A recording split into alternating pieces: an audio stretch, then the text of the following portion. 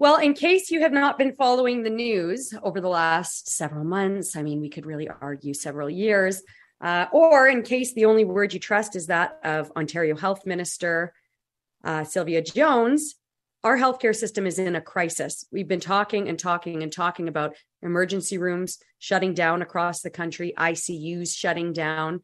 Yesterday, we were talking about paramedic services in Durham Region, just east of Toronto, twice in as many days being without any ambulances to answer 911 calls. Well, another part of this crisis has to do with home care.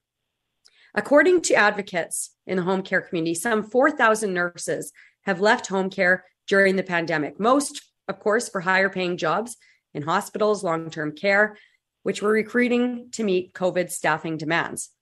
This drastic drop in nurses has left many people in the province waiting for home care supports.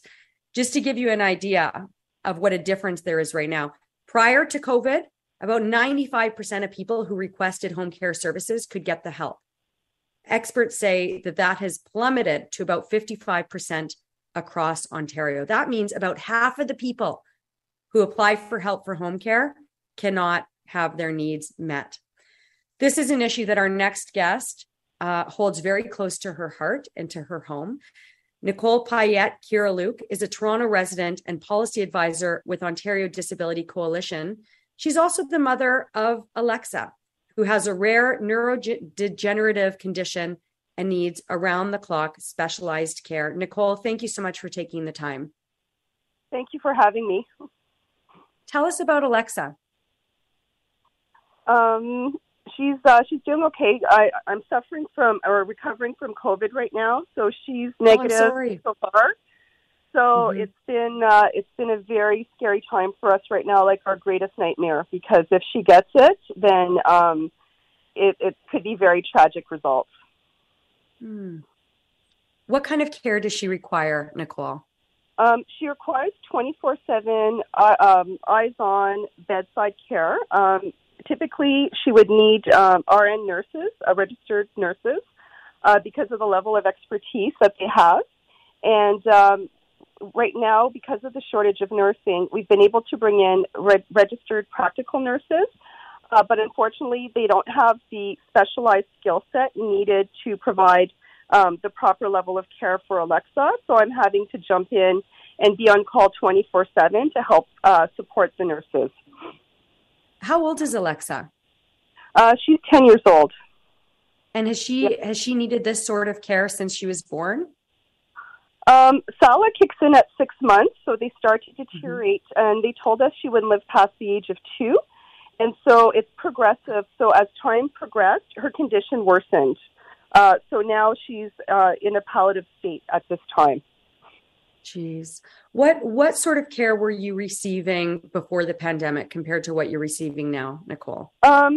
We had, our hours were filled predominantly from publicly funded nurses, and most of our LIN hours were filled. With the pandemic, we were able to get, prior to the pandemic, we were able to get private funding through another ministry.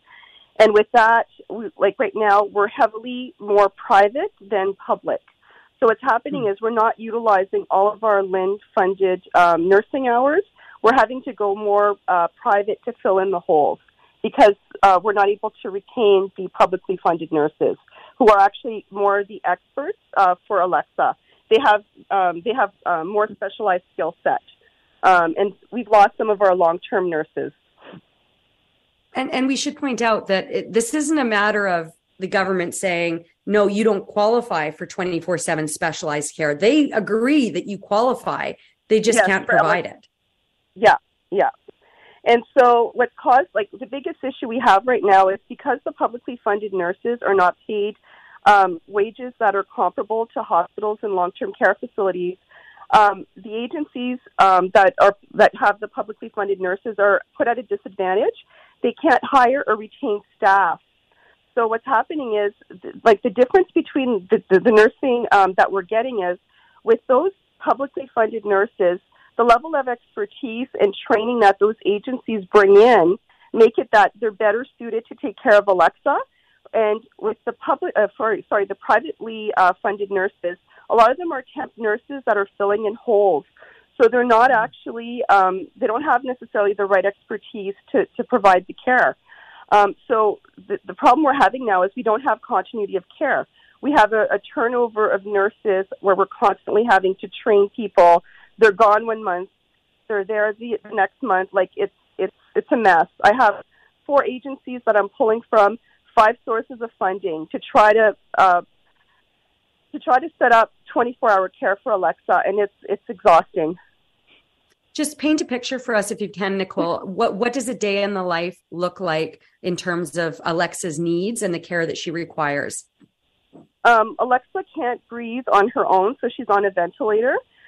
She's on a BiPAP machine, so we do take it off for a certain amount of time during the day where she does get a break. The problem is her lungs are shot from multiple aspirations over the years. So the nurses have to do, we do like chest physio, we're doing deep suctioning, like we're doing procedures that require typically ICU level nurses. And they're like, we don't have the nurses with the right skill set out in the community. She also has intense seizures where she can throw up and aspirate, so you have to intervene really quickly with her. She stops breathing, so we're doing resuscitations. She requires, being moved a lot because she can't move on her own. So think of somebody who's lying in their bed, who can't call for help because she's nonverbal, and she has global developmental delay. She's visually impaired and hearing impaired, and she's 100% dependent on you to do all of her care. So if she's sitting there or lying there and she's choking on her saliva because her disorder creates saliva, she has to be suctioned because she panics because she's choking. And so somebody has to be there 24/7 to intervene, and that's what it's like for her. Is this the sort of care that you feel comfortable yourself, not being a registered nurse, providing to your daughter? I don't have a choice, because if I don't do it, she's not going to live.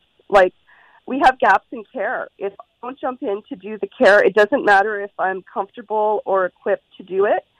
I don't have a choice. My daughter's life depends on it. So I've had to learn to basically become a nurse with no medical background, to do procedures that are extremely dangerous. If done incorrectly, that could create damage and cause complications, but I don't have a choice. So I did get some training through Sick Kids on how to do some of the procedures, which obviously I would not have been sent home with her unless it was done safely. But I'm not comfortable doing it, to be honest. It's not something that a parent should have to do. I'm so sorry, Nicole, that you've been put into that position. I appreciate you taking the time to share some of your story with us today. I know that your story is just one of many, many, many stories out there. Nicole Payette-Kirilluk, thank you for joining us. Nicole is a Toronto resident and policy advisor with Ontario Disability Coalition.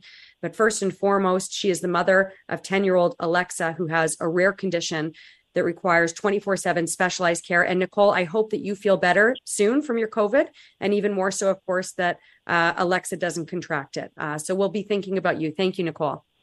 Thank you very much. Nicole Payette-Kirilluk, one of many, many, many parents, not just parents, but family members of loved ones who require at-home care and are not receiving the adequate care that they need. This is something that the Ontario government has committed itself to investing a lot of money in. Let's see if they can get that money flowing quickly enough to hire enough nurses to get people there by 10-year-old Alexa's bedside 24/7.